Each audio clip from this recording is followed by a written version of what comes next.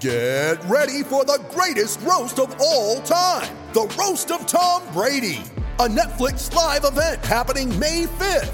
Hosted by Kevin Hart, the 7-time world champion gets his cleats held to the fire by famous friends and frenemies on an unforgettable night where everything is fair game. Tune in on May 5th at 5 p.m. Pacific time for the Roast of Tom Brady, live only on Netflix. You ready? Showtime. On May 3rd, summer starts with The Fall Guy. Let's do it later. Let's drink a spicy margarita. Make some bad decisions. Yes! Audiences are falling in love with the most entertaining film of the year. Fall Guy. Fall Guy? Fall guy. That's what the poster said. See Ryan Gosling and Emily Blunt in the movie critics say exists to make you happy. Trying to make it out? Nope. Because I don't either. It's not what I'm into right now. What are you into? Talking. Yeah. The Fall Guy. Only in theaters May 3rd. Rated PG-13. Coming up on today's episode, a power ranking of the greatest moments in Jets postseason history, as well as an interview with the chef and owner of Feast Cafe Bistro, Krista Bruno Gunther. Let's roll. Hello, everybody. Recording live from somewhere.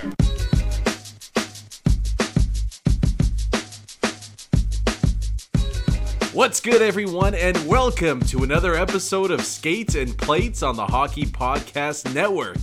I'm your host, Brandon Verwicki. Thanks for tuning in. Now, I had to wait until Thursday night to record this one because I don't want to jinx who the Jets' second-round matchup could be just yet. And just a reminder, by the way, in case you forgot, the Jets are in the second round because they swept the Oilers into oblivion and out of the playoffs. So just wanted a little recap for everybody that might have forgot that happened earlier this week. Hell yeah. But the Habs stay alive for another day, and I mean, hey, who knows? Fans in the stands in Montreal for Game 6, maybe they'll push this one the distance, and either way, send a tired opponent out there to face the Jets in round 2. So we'll have our preview and prediction show for round 2 for the Jets coming up on Tuesday's episode.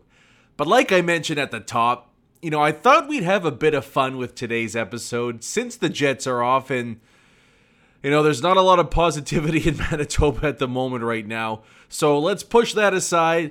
Let's keep the good vibes going when it comes to the Jets. Keep this one nice and light and breezy. I wanted to know where Kyle Connor's triple OT winner to sweep the Oilers ranks in Jets 2.0 playoff history. It's a pretty monumental moment for any franchise to have a defining play like that, especially with the history this franchise has had against the Oilers going back 20, 30 years. But once I started thinking about it, I really wondered where it would stack up when it comes to the best of, albeit a brief postseason history here in the Peg.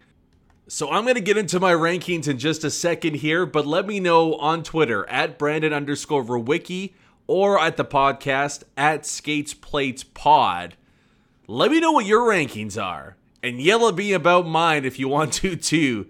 Obviously these are going to be subjective, but I'm fascinated to see if I'm way off base with mine or if this is the popular sentiment and everybody kind of agrees on this one. I'm really intrigued to see where you guys rank Kyle Connor's OT winner. So I'll get into my rankings here. What I did, so there's been 7 playoff series in total since the Jets returned to Winnipeg. So I picked one moment from each series and then ranked them 1 through 7.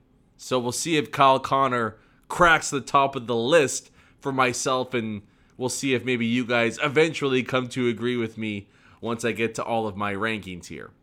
So we'll start off, and you know what? It's funny because the bottom 3 were really easy for me to figure out. 2 of those involve series losses, which always makes it easier to rank when it comes to this, because the Jets actually have won a couple playoff series since they've come back. The bottom 2 were really easy, so we'll start at number 7, the least memorable moment when it comes to best moments in Jets 2.0 playoff history. Let's go to last year, because that playoff kind of sucked. It wasn't an intriguing matchup right out of the gate, but Scheifele goes down, Laine goes down. Not really a lot of hope for Winnipeg, and they're able to win one game, but eventually fall to the Flames in the play-in series. But my best moment from that one is going to be Nikolai Ehlers getting off the playoff schneid. Not a whole lot to break down here, but it was just nice to kind of push that narrative aside moving forward. And it's funny because, going into that series, a lot of people wanted to move Nick Ehlers out of Winnipeg because he wasn't a playoff performer. He hadn't got it done when it mattered most. And look at how that narrative has just completely shifted in the other direction. I mean, Nick Ehlers is the Game 3 hero for the Winnipeg Jets in their series against the Oilers. Think how differently that series goes if the Jets and if Nikolai Ehlers doesn't score in that one. I was always of the mindset that, look, Pavel Datsyuk historically was a brutal playoff performer to kick off his career with Detroit. He had even worse numbers than Nikolai Ehlers did. I guess it was just the fact that Ehlers hadn't scored, and for some reason goals have more importance than assists you come playoff time. But Pavel Datsyuk, I'm pretty sure, turned it around pretty well in his career, and a lot of people would take him on their team when it comes to clutch time. And I thought Nikolai Ehlers would kind of follow a similar path. And I think it's fair to say that Nikolai Ehlers' question marks when it comes to the postseason are now non-existent. So, a pretty forgetful series for the Winnipeg Jets, but at least one positive came out of it. Nikolai Ehlers getting his first playoff goal is moment number 7 in Jets 2.0 playoff history. Number 6, we go back to the matchup against the St. Louis Blues. That was a series most memorable on the negative side. Legend has it Jacob Trouba is still trying to hold that puck in the corner with 30 seconds to go. That led to one of the Jets' late second collapses against the Blues in that one. There was also the Game 6 complete no-show where the Jets had like 4 or 5 shots through 40 minutes of play. It was just not a great series all around. But there was an OT winner in that one. Kyle Connor grabbed it.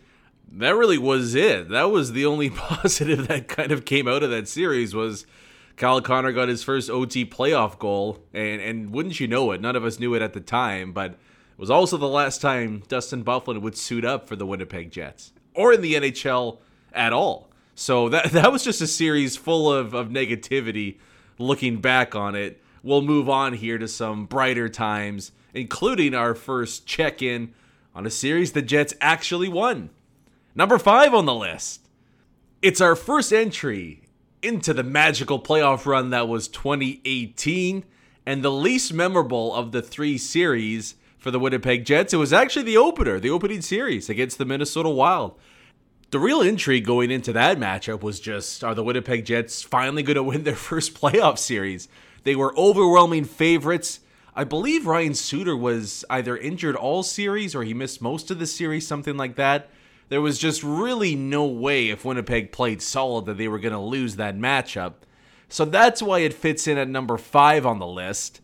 I'm going to go with, I know Joe Morrow scored the first game-winning goal in Jets playoff history, and that was an awesome moment for a guy that was, basically a journeyman and came over at the deadline for a late-round pick. But I'm going to go with Dustin Byfuglien setting the tone with a couple of monster hits early on in the series, letting the NHL know that, Big Buff is here and he's ready to go. One of those was on Eriksson Ek, I believe. The other one on Mikko Koivu. The Eriksson Ek one, too, I think. He ended up almost like a breakdancing move spinning on his head. It's just, it was Buff at his absolute best. And I made this statement at the time, and I'll still stick by it a few years later.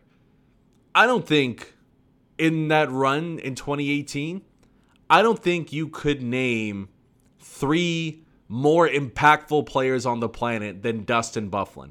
I thought Dustin Byfuglien, and maybe it was just being overshadowed by, Scheifele even on his own team, setting the playoff goals record. You had Ovechkin running to the cup. You had the Vegas Golden Knights shocking the sports world. But I just thought, especially through the first 2 series of that playoffs, that we finally saw the pinnacle of Dustin Byfuglien's powers, and that just equaled one of the best players on the planet. To me, he was the best defenseman on the planet, but just flat out one of the best players in the playoffs. It really was a special stretch of games that we were all fortunate enough to see in Winnipeg up close in person. Now, we get into the top 4, and this is where things are about to get really interesting. Because we have 2 playoff wins and 2 series losses mixed in here. It's so weird saying this, but I actually have to go Kyle Connor's triple OT winner at about 1:15 a.m. here in Winnipeg, ending decades of futility against the Edmonton Oilers as the number 4 moment in terms of best moments in Jets 2.0 playoff history. It sounds so ridiculous to say it, but I'll try my best to explain it as we move forward here. But unfortunately for me, Kyle Connor is just a brutal victim of circumstance. Watching the highlights of the 3 moments that will follow on this list, watching the playoffs down south right now in the NHL, there's just something irreplaceable about having fans in the arenas. There's no other way about it. And I think if this goal happened, say, 2 years ago in front of a packed Bell MTS Place crowd, it's probably got a case for number 1, honestly. At the very least, it's going to be somewhere, in the top 3, let alone probably 1 or 2. But I don't know, it just doesn't hold that same cachet compared to the other moments that are about to come here, because it was in front of some tarps and, the Bud Light seltzer can, who was an absolute hero, by the way, in the stands. But there wasn't the 15,000 that would have set this moment into the stratosphere. So I'm really curious to see if you guys agree or disagree with me on this one. But I have Kyle Connor's triple OT winner sweeping the McDavids out of the postseason as the 4th best moment in Jets 2.0 playoff history. Now, the top 3, I knew what my number 1 was going to be the entire time, but I flip-flopped 2 and 3 because I went back and I watched the highlights of each game. And once I watched the highlights, to me, there was no doubt that I initially got it wrong, but I wanted to make sure I got it right. So here's my 3rd best moment in Jets playoff history.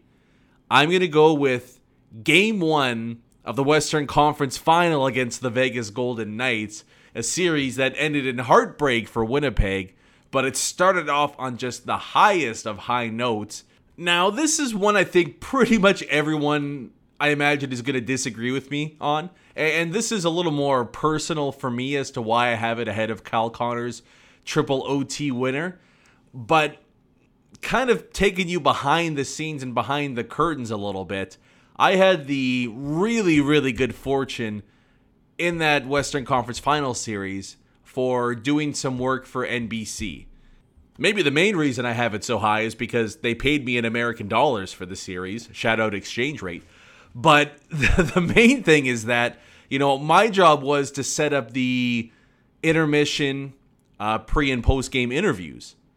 And I don't know how they pulled this off, but I was allowed to actually stand on the glass where the Zamboni came out of, and I got to watch games 1, 2, and 5 of the Western Conference Final at ice level.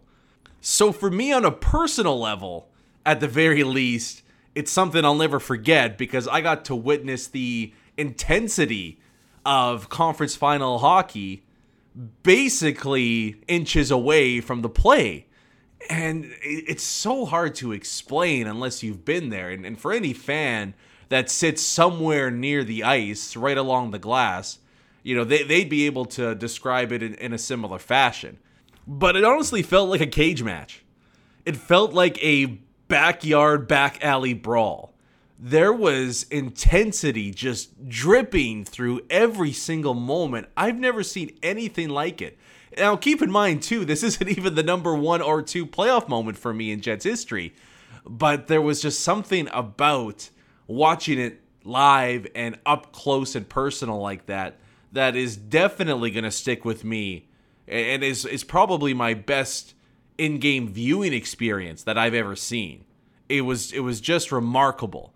And that first game, there was, it's easy to forget now, but a real sense that the Winnipeg Jets are going to the effing Stanley Cup final, right? Like, Vegas was the underdog in that matchup because it really was Jets-Preds. It seemed like that was the battle for who's going to represent the West in the Stanley Cup final. And so the electricity and the anticipation in the air was just through the roof. It was something else. And when Dustin Byfuglien skates down the wing early to kick off the Western Conference final and goes absolutely clap bomb past Marc-Andre Fleury, and, again, personally for me, skates right beside me and the Jets are celebrating a couple of inches in front of me, it was just a magical moment. There's no other way to put it. And then Patrik Laine scores a power play goal in the first period. The crowd goes even crazier at that point. The Jets go on to win it. And, I remember thinking to myself after that game, Cinderella's run ends right now. There's just no way this ragtag group of misfits has the firepower to compete with the Winnipeg Jets. I thought the Jets had it in the bag, and it really did feel like the city felt that way too. So there was just something special about the Jets winning that game to kick off the conference finals. You're 7 wins away from actually winning the Stanley Cup. To me, and again, it's probably just the fans in the stands that pushes that moment just ahead of Kyle Connor's OT winner against Edmonton and into the 3 spot of best moments in Jets 2.0 playoff history. Number 2. This was no doubt about it the most anticipated series in Jets 2.0 playoff history. We talked about it a couple minutes ago, but Jets-Preds. For the first time, I think the Winnipeg Jets had a legitimate rival. The teams hated each other. You had Subban Scheifele as sort of a rivalry within a rivalry. And on top of that, to me, they were the 2 best teams in hockey during the regular season. So this was the matchup that everybody wanted to see in the hockey world, let alone here in Winnipeg. So you would think that when the Jets win Game 7 in Nashville to go to the conference final, that's the easy choice for best moment of that matchup. But I don't think it's even close, and I think everyone agrees, and I think there's some people that would have this number 1, to be honest with you. But my number 2 moment in Jets playoff history is Game 3. And most importantly, what I have to imagine is one of the greatest second periods in NHL playoff history. If you want to run through a wall to kick off this weekend, go back and watch the highlights on YouTube or NHL.com of the second period. I worked every single Jets game for the first 9 years since the Jets came back to Winnipeg. And there have been some memorable moments in game. But to me, there is absolutely no doubt in my mind that the craziest Bell MTS place ever got in game, midway through the game, and there's a big caveat there because we'll get to that in just a second, but the craziest the rink has ever been during gameplay was that second period against the Nashville Predators. Specifically, not even the go-ahead goal in the period. It was goals 2 and 3 where everything just went completely off the rails. And go back and watch it. And this is where I really feel bad that Kyle Connor's OT goal didn't happen in front of the Bell MTS Place crowd. But Dustin Byfuglien, again, goes hammer time past Pekka Rinne to make it 3-2 after Nashville scored 3 straight goals in the first period. The place is just going nuts. And 18 seconds later, Jacob Trouba is left wide open to the side of the Nashville net. Wheeler makes a great pass to find him. And there's that brief moment where Trouba gets the pass and, he can't quite one-time it, so he kind of double clutches it. And you can see literally everybody in the stands, they're kind of in that mid-crouch, just about ready to roar because they want to make sure the puck goes in first. There's a brief moment of silence. The puck goes in the net and all the crap hits the fan at that point. The place just goes nuts. And I still have goosebumps on my arms right now just thinking about it. But when Jacob Trouba tied the game in the second period there, I've just never seen anything like that at any sporting event, honestly. I've never seen a crowd go that crazy, that nuts. Describing it now, honestly, I wonder if I shouldn't put it at number 1. But I guarantee you, anybody that was in the building, that I think it was an afternoon game actually, I can't even totally remember, but anybody that was in the building for that one, that's something they'll never forget. I can absolutely guarantee that. And then, after the Trouba goal, we have Byfuglien actually taking the lead at the end of the second. The Byfuglien shuffle comes out, which was unreal. I think a lot of people forget Nashville tied it in the third period, and it was actually Blake Wheeler who scored the winning goal with about 5 minutes to go in that one. I mean, that game was just something special. It's going to be tough to top, as far as just single games go, to top Jets-Preds Game 3 in 2018. But there's no doubt for me, the second period will sit number 2 in my rankings of best moments in Jets playoff history. Now let's get to the top spot. What is the best moment in Jets playoff history? Again, I wonder if people are going to completely disagree with me on this one, or if once I explain my rationale behind it, people are like, you know what? Maybe that is right. But I got to go back to the OG. My best moment in Jets 2.0 playoff history is the return of the whiteout. 2014, the first playoff game of Jets 2.0 history. And I'm not even going to go with the game itself. Honestly, what stands out the most to me about that one, and this will never be topped anywhere, any game, any league, any city, this will never be beat. It's maybe my most memorable moment, honestly, of watching any Jets game here in Winnipeg. Everybody was in their seats during the freaking pregame skate. It was packed. I've been to so many games in different sports in different cities that weren't half as loud as the crowd was during the pregame skate of that first game in Winnipeg against Anaheim. I know for a fact I'll never see anything like that again. And to me, it wasn't even the matchup so much, but it was just the aura, the energy, the intensity, the vibe, just everything you could feel in the crowd during that game. That's something that just cannot be replicated ever again. And to me, that's probably the biggest thing that sticks out in my mind when I look back at watching Jets games here in Winnipeg. Just what that was like. That experience of seeing 15,000 people getting to wear the white again, getting to experience something they thought they would never have the chance to do again. So for me, that is my number one moment in playoff history. It might be the pregame skate, honestly, but I'll just call it the return of the whiteout. Sits atop the rankings. Let me know again if you guys agree or disagree with that on Twitter at Brandon_Rowicki. I'd love to hear your responses. You know what? And when we come back on Tuesday's episode, I'll read the best of the best. I'll get to all your comments about where and what your rankings are about the best playoff moments in Jets history. But that'll be a fun way to kick off next week's show. Plus, we'll talk Jets round 2 against either Toronto or Montreal. Now, quickly before we get to our food interview to close out this week's run of episodes, playoff time in hockey, it's also playoff time in basketball right now. DraftKings has $20,000 in total prizes up for grabs every single day, and it's free to enter because DraftKings free-to-play pools give you a shot at $20,000 every single day. You just go to pools when you download the DraftKings app. You answer some questions that are as easy as who scores first, who hits the most threes, and you get a chance to win a bunch of money. And remember, DraftKings is safe, secure, and reliable, so you can deposit and withdraw your money at your convenience. Download the top-rated DraftKings app now and use promo code THPN when you sign up to get your free shot at $20,000 in total prizes every day of the basketball playoffs.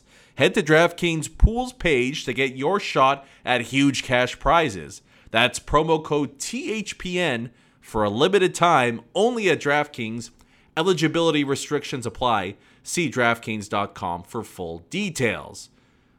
Now, we couldn't make this work for this week's episode, but really excited to have Cow House on for next Friday, so stay tuned for that one. One of my favorite spots. A lot of you guys have requested that we talk to them, so Cow House is coming up on Friday. In the meantime, though, we'll go back into the vault And I hope you guys enjoyed this one that we recorded back in February. Very pleased now to be joined with the owner and executive chef of Feast Cafe Bistro here in Winnipeg, Krista Gunther. Krista, how's it going tonight? I'm great. How are you? I'm doing pretty good, thank you. So I wanted to start off. It's funny how weird life is sometimes, because we had emailed back and forth a little while ago, and I'm trying to think when this was. It would have been a couple weeks, I think, and I was just doing some prep, and I always have the Food Network on in the background at my house, and I was talking with my wife, and I was just trying to double check on how to pronounce your last name and all that. And she's like, "Oh, well, it's right there."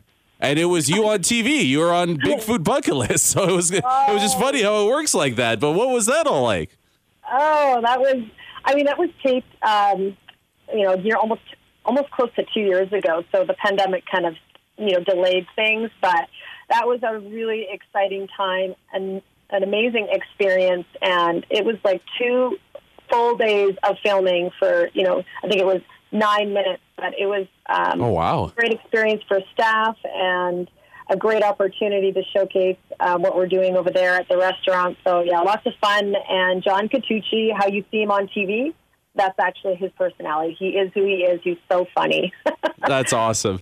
Now, for those that don't know, you're no stranger to TV and the Food Network, because you're also a judge on Wall of Chefs. Yes, I was. Another really memorable experience. And for me, I'm just a home cook turned restaurateur. So I did not know all the other chefs that were going to be there, and to show up to see some of the chefs that I have been learning from and watching on Food Network over the years on the same wall as me was a little intimidating, I have to say, but also was a true honor to be there. I've always wondered this when I watch judges on cooking competitions. Is it like major anxiety levels watching the home cooks and watching the amateurs try and, like, with all these crazy time constraints and everything, try and get a dish out on time? Yeah, if there's, some TV is maybe not so real, but when it comes to these competition shows, it's real. The pressure is real. You get so nervous for the contestants. It gets, sometimes they drop things or they burn themselves, and, you feel for them. And it's, we were on the edge of our seats for a lot of the competition. So it was lots of fun. Now, we had Mandel Hitzer from Deer and Allman on a couple weeks ago, one of your, I guess, co-judges on the show. And we talked about his 3 fridge items. There's a segment where the cooks have to use 3 items that are in one of the chef's fridge. Did you ever get a chance to do your fridge? And if not, what would your 3 fridge items be? Oh, you know what? I cook so many different types of food. So I think a lot of that was the producers kind of influenced some of that. But I think for my fridge, oh my goodness, to make it interesting and complicated, I would probably have to say, something to do with, I always have wild rice in my pantry. Okay. I would definitely want to say pickerel, something with pickerel. And a unique item would be like roasted red peppers in oil. I always have those in my fridge. So maybe something like that. Yeah, that's a lot better than mine was. I was like mustard, hot sauce. Enough about TV. Let's get to Feast. That's why you're here. Could you just let our listeners know how Feast Cafe Bistro got started? Well, it was not something I ever dreamed of doing. I never thought I would ever open up a restaurant or be a restaurateur. I'm just a home cook and just been cooking for family and friends. And my previous business was actually a licensed childcare business. So I actually learned a lot about food and how powerful food is to the body, the mind, and the soul, and it's particularly reconnecting to your culture through food. And I'm a French Métis, so, I just did a lot of work within our communities over the years and developing recipes and reconnecting to my culture through food. And I have a really large garden now, and I grow a lot of our traditional foods, and so I'm always incorporating that into a lot of my recipes. And so the opportunity kind of just presented itself to me, and after I did research, realizing there was only a handful of Indigenous restaurants across the whole country to represent our communities, our culture, our food, our people, I just felt a responsibility that, I have to do this. I really want to give this experience to customers. I want to highlight our traditional foods from this great land and bring some of those home-cooked meals into the restaurants, and here we are. And on your website, you have, I guess, a description, modern food rooted in First Nations traditions. Can you maybe just explain the thinking behind that? And then also what the balance is like between, wanting to honor the traditions and recognizing the past, but also maybe moving things into the modern day? That is exactly just how I eat at home. I'm a busy mom of 3, and I've always been an active person and always doing things on the go and working. And so that's how I eat at home. It's about how do I incorporate as many traditional Indigenous ingredients into a dish at home that's realistic to cook, that's good, and that's, using some of those ingredients. So that's why it's called modern dishes rooted in traditional First Nation foods. For example, we have, buffalo lasagna. So instead of using beef, we use our bison in that dish. For example, pickerel sliders. We have, tomatoes and, dill aioli on top, but, we're highlighting the pickerel. Our traditional tacos, they have bison, corn, 4 kinds of beans, which are all traditional, fry bread, which is a bit decadent but wonderful, and bison. So and there's maple in the drizzle. So just trying to pull as many foods from our Indigenous culture into each dish and really just highlighting that part of it. But using foods that dishes that people are familiar with. So like the Bannock, pizza and things like that people want to come back and have time and time again. And we'll get to the Bannock in just a second, but your journey from home cooked to restaurant, and it's funny because we were talking before this started, for those that don't know, and you were very, very humble and hesitant to use the word executive chef, but you are a chef now, even though you started off as a home cook. But what's that transition like where you're like a lot of people that listen here where you don't have any experience in the food business and you make the jump? I guess just tell us what that was like at the start. Yeah, I don't know. I think I like I said, when you Google what a chef is, and it's somebody that's been trained or has a lot of experience in the hospitality industry and the restaurant business, which I've never done. I've never gone to culinary school. I've never been a cook in the back of a restaurant. So it was a huge learning curve for me, because cooking at home is very different than cooking for hundreds of people every day in a restaurant commercial kitchen. But it's interesting to be called a chef. And I think when you're developing recipes and people are loving them, I guess you get to be called a chef. Well, I'll say from personal experience, it's inspiring to me because, I kind of want to make that jump at some point. And even watching Wall of Chefs, to see you up there with some of the big names in cooking in Canada, I think it is inspiring to see that, hey, it is actually possible. Yeah, I think that was the funnest part for me to be on Wall of Chefs, was just seeing all these extremely talented home cooks. And I think that helps other people to relate to you more and it's inspiring to people that really know how to cook good food and food that tastes good. It's definitely something, you don't have to be a trained chef to open up a restaurant. You just have to have really good food, and you have to be able to work long hours and just persevere and just take that leap and go for it.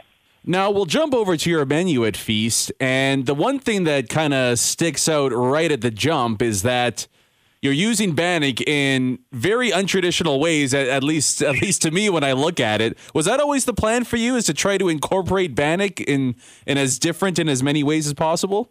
Yeah, I think so, because I think if you look at any restaurants that kind of are good grub and in the community that people enjoy going to, there's a lot of bread on everything, burgers, pizzas, pastas, those kinds of things. So that's a very common thing that you're going to see those staples on a restaurant's menu. So why not make it something different and use our traditional, Bannock or native bread in place of, where you would see maybe traditional breads, just for something different. And I mean, Bannock has a long history among our communities, but at the same time, for the healthy eaters out there, most of the menu was designed to actually sub out the Bannock if you want to pass on that, and sub a local handmade corn tortilla in place of it. and it will still be delicious. It's still traditional. Corn is, one of our three sisters. So there's some options there to have different options for everything. Now, I believe I read this correctly, but your aunt taught you kind of the secret of making bannock. Is that correct? Yeah, she's the only one that I ever made bannock with, and so I have such fond memories of making it with her. And if anybody's made baked bannock in particular, you can have a recipe, but it will be different every single time. It's all about technique. It's all about your energy. She would always say, you have to put love into your bannock, otherwise it won't turn out. It'll be dense or it won't be fluffy. So it's just, there's some teachings behind it about, having good intentions and good thoughts and learning that technique in order for it to be what it's supposed to be. And what exactly goes into bannock? I haven't had it since I was, back in grade school, I don't think. But you don't have to give me all the secrets, but just kind of the baseline of what goes into it. Yeah, it's extremely simple. Traditionally they would have used lard, but now you can use healthy oils like olive oil, canola oil, avocado oil, grapeseed oil, vegetable oil. But they're simple ingredients. It's just flour. Again, you can use whole wheat flour. You can use white flour. There's so many amazing flours out there. But it's flour, baking powder, salt, a pinch of sugar, and your oil and warm water. So it's an unleavened bread in essence. But if you overmix it, it could be dense. And so it's all about the texture, how much you mix it. And again, those good intentions. Good intentions, love, positivity. That's hey, at least I can get that down. I don't know about baking or anything else, but at least I can get that part down. Yeah. So when it comes to the pizza, is there one that maybe stands out that your customers love the most, or one that's maybe near and dear to your heart? Definitely the bannock pizza, the butternut squash bannock pizza. To me, the squash is one of the most humble, underused superfood in the world. It's one of the three sisters, which is beans, corn, and squash. So extremely healthy. It grows very well here in Manitoba. So I thought, how am I going to get people to enjoy squash? Why not try and put it on pizza, and on the bannock pizza at that? And so it's become one of my top sells. It's delicious. It's something totally different, and people are loving it, and it's my favorite. And it also has, my pizza hot take is that I actually prefer white sauce over marinara. So I appreciate you having one of the. I know a lot of people don't like me when I say that, but I just think it's the truth. What are some of the other popular menu items? You mentioned the squash pizza. What are some of the other ones that people seem to go crazy for? Well, our bison dip, if you really want to experience, some local Manitoba bison, the bison dip is like a take on the beef dip where you have the jus on the side. So delicious. It gives you a really good experience with bison. You taste the sweetness. Bison is so lean and sweet, and this dip is extremely tender. So that's a really popular one. You can have it on the bannock or the corn tortilla. Our bison ribs are also, we sell out every time we put them up on a special. We have them in our dine-in catering, our dine-in menu, but with COVID, we've been just putting it out at specials. But those are they're braised for hours and hours and hours, and we have a wild blueberry barbecue sauce. Those are delicious. And of course, for the fish lovers out there, Manitoba pickerel, you can't go wrong.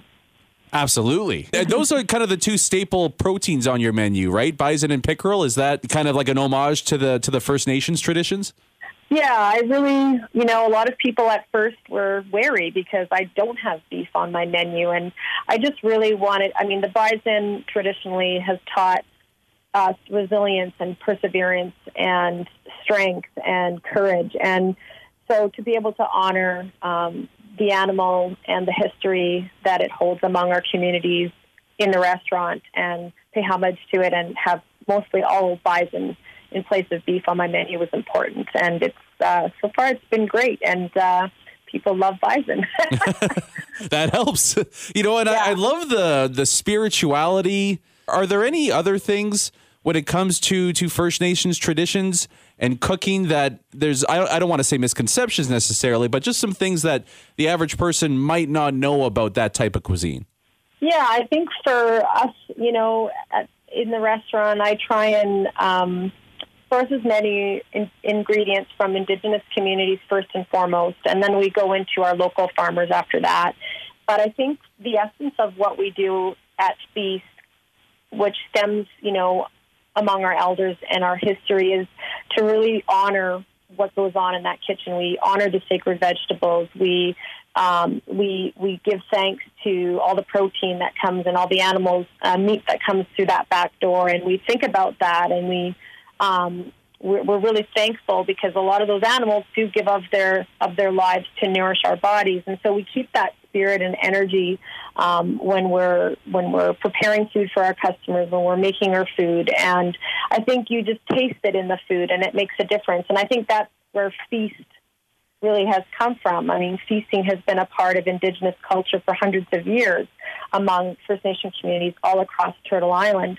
So, food is really a way to celebrate and share stories and honor the land and respect the animals, and it's a form of ceremony and healing and medicine. So that's kind of the connection that we have to our food, especially at the restaurant. The traditional teepee tacos, I have to imagine people go a little nuts for that one, right? Yeah, before we were here, you could only get them at a powwow, or you can't get them anywhere else. It's something totally different, and it's an amazing. Actually, I had one the other day, and I haven't had one in a very long time, and it was just so good. I forget how good it is. But they're something to be reckoned with. Now, you also have a Feast grab and go market. Is that something that came up during the pandemic? Yeah, catering was kind of our bread and butter. We did a lot of catering over the years, especially being the year of reconciliation. So there was a lot of events surrounding that. So having traditional foods there was really important part of that. And so we have a lot of different items and food that's not on our, our cafe dine-in menu. So we thought during the pandemic, because we're closed for dining, why not sell some of those other foods that we make and people enjoy, and do it so people can pick it up. It's all cooked, ready to go. It's frozen, feeds 2 to 4 people. You can pop it in the oven and dinner is served. Which is perfect, especially when you're serving things like bison shepherd's pie and bison lasagna, which thank you for putting that out there into the universe. It's about time. Yeah, I think, bison is, some people might be worried to try bison, but it has 85% less fat than beef. It's humanely raised. It's, hormone-free. It's antibiotic-free. It's as close as you're going to get to a wild animal. And, it has a sweeter, leaner flavor than beef. And if people haven't tried bison, please, just try it. I promise you'll love it. Now, with the market that you've come up with here, we all know restaurants right now have to find ways to pivot and adapt during these really, really tough times. Are there some other things that you guys have had to, I guess, add to your repertoire over the last couple of months? Yeah, right when we closed, of course, it was like an immediate shutdown. And so we had all this product left in our fridges. And, of course, we're not going to let anything go to waste because we appreciate and honor a lot of our food and our ingredients.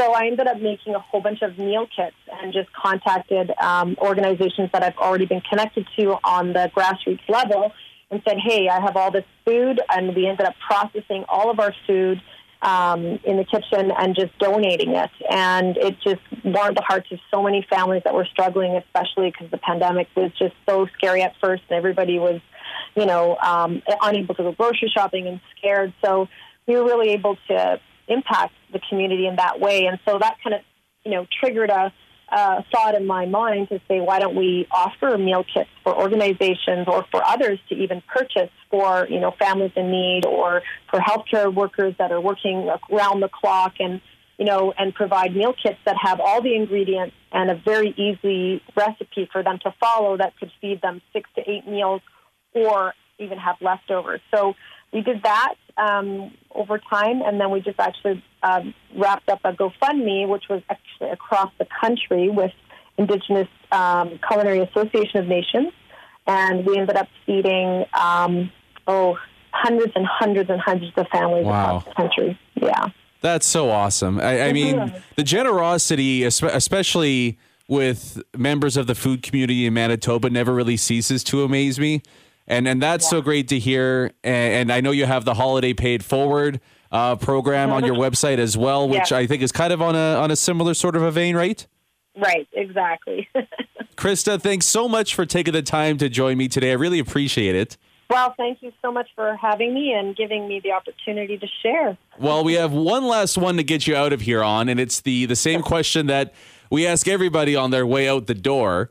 What would the Feast Cafe Bistro game day menu item be? If you could just pick one thing, what would be Feast's game day choice? Oh, one thing? Or a couple if you want. If you can't decide, I will allow it. You know what? I hear it every time. To me, you got to go with either the Bison Burger because people say it's the best burger they ever had, or you got to go get that Bannock pizza and get the big grab-and-go one so you can cook it in your own, get it hot right out of your own oven, or those ribs. That sounds perfect to me. So I couldn't just pick one. No. Hey, and you're selling cold ones too. So if we're gonna break all the rules, why not throw a couple drinks on top of it as well? Yeah, exactly. We have local beer. That's the great thing that during COVID we're able to now. You can grab a bottle of wine with your food. Don't have to stop at a second location to get beer or wine. You can just pick some up on your way with your food, and then you can go relax and enjoy the Jets game. Perfect. Well, again, thank you so much, Krista. Before you go, maybe just let our listeners know whether it's social media, your website, where they can get a hold of you and how they can try out all your tasty menu options. Yeah, the best place to go is our website. It has everything there, and then you can also click on our social media outlets, Facebook and Instagram from there. We also deliver. We don't participate in any third-party delivery apps at this time, so if you need delivery, we can do that too. Awesome. Well, again, Krista, thanks so much for joining me. All right. Thank you so much for having me. And thank you guys so much for tuning in. We're back on Tuesday. In the meantime, enjoy your weekend. And you've been listening to Skates and Plates on the Hockey Podcast Network. I'm your host, Brandon Rowicki. Peace.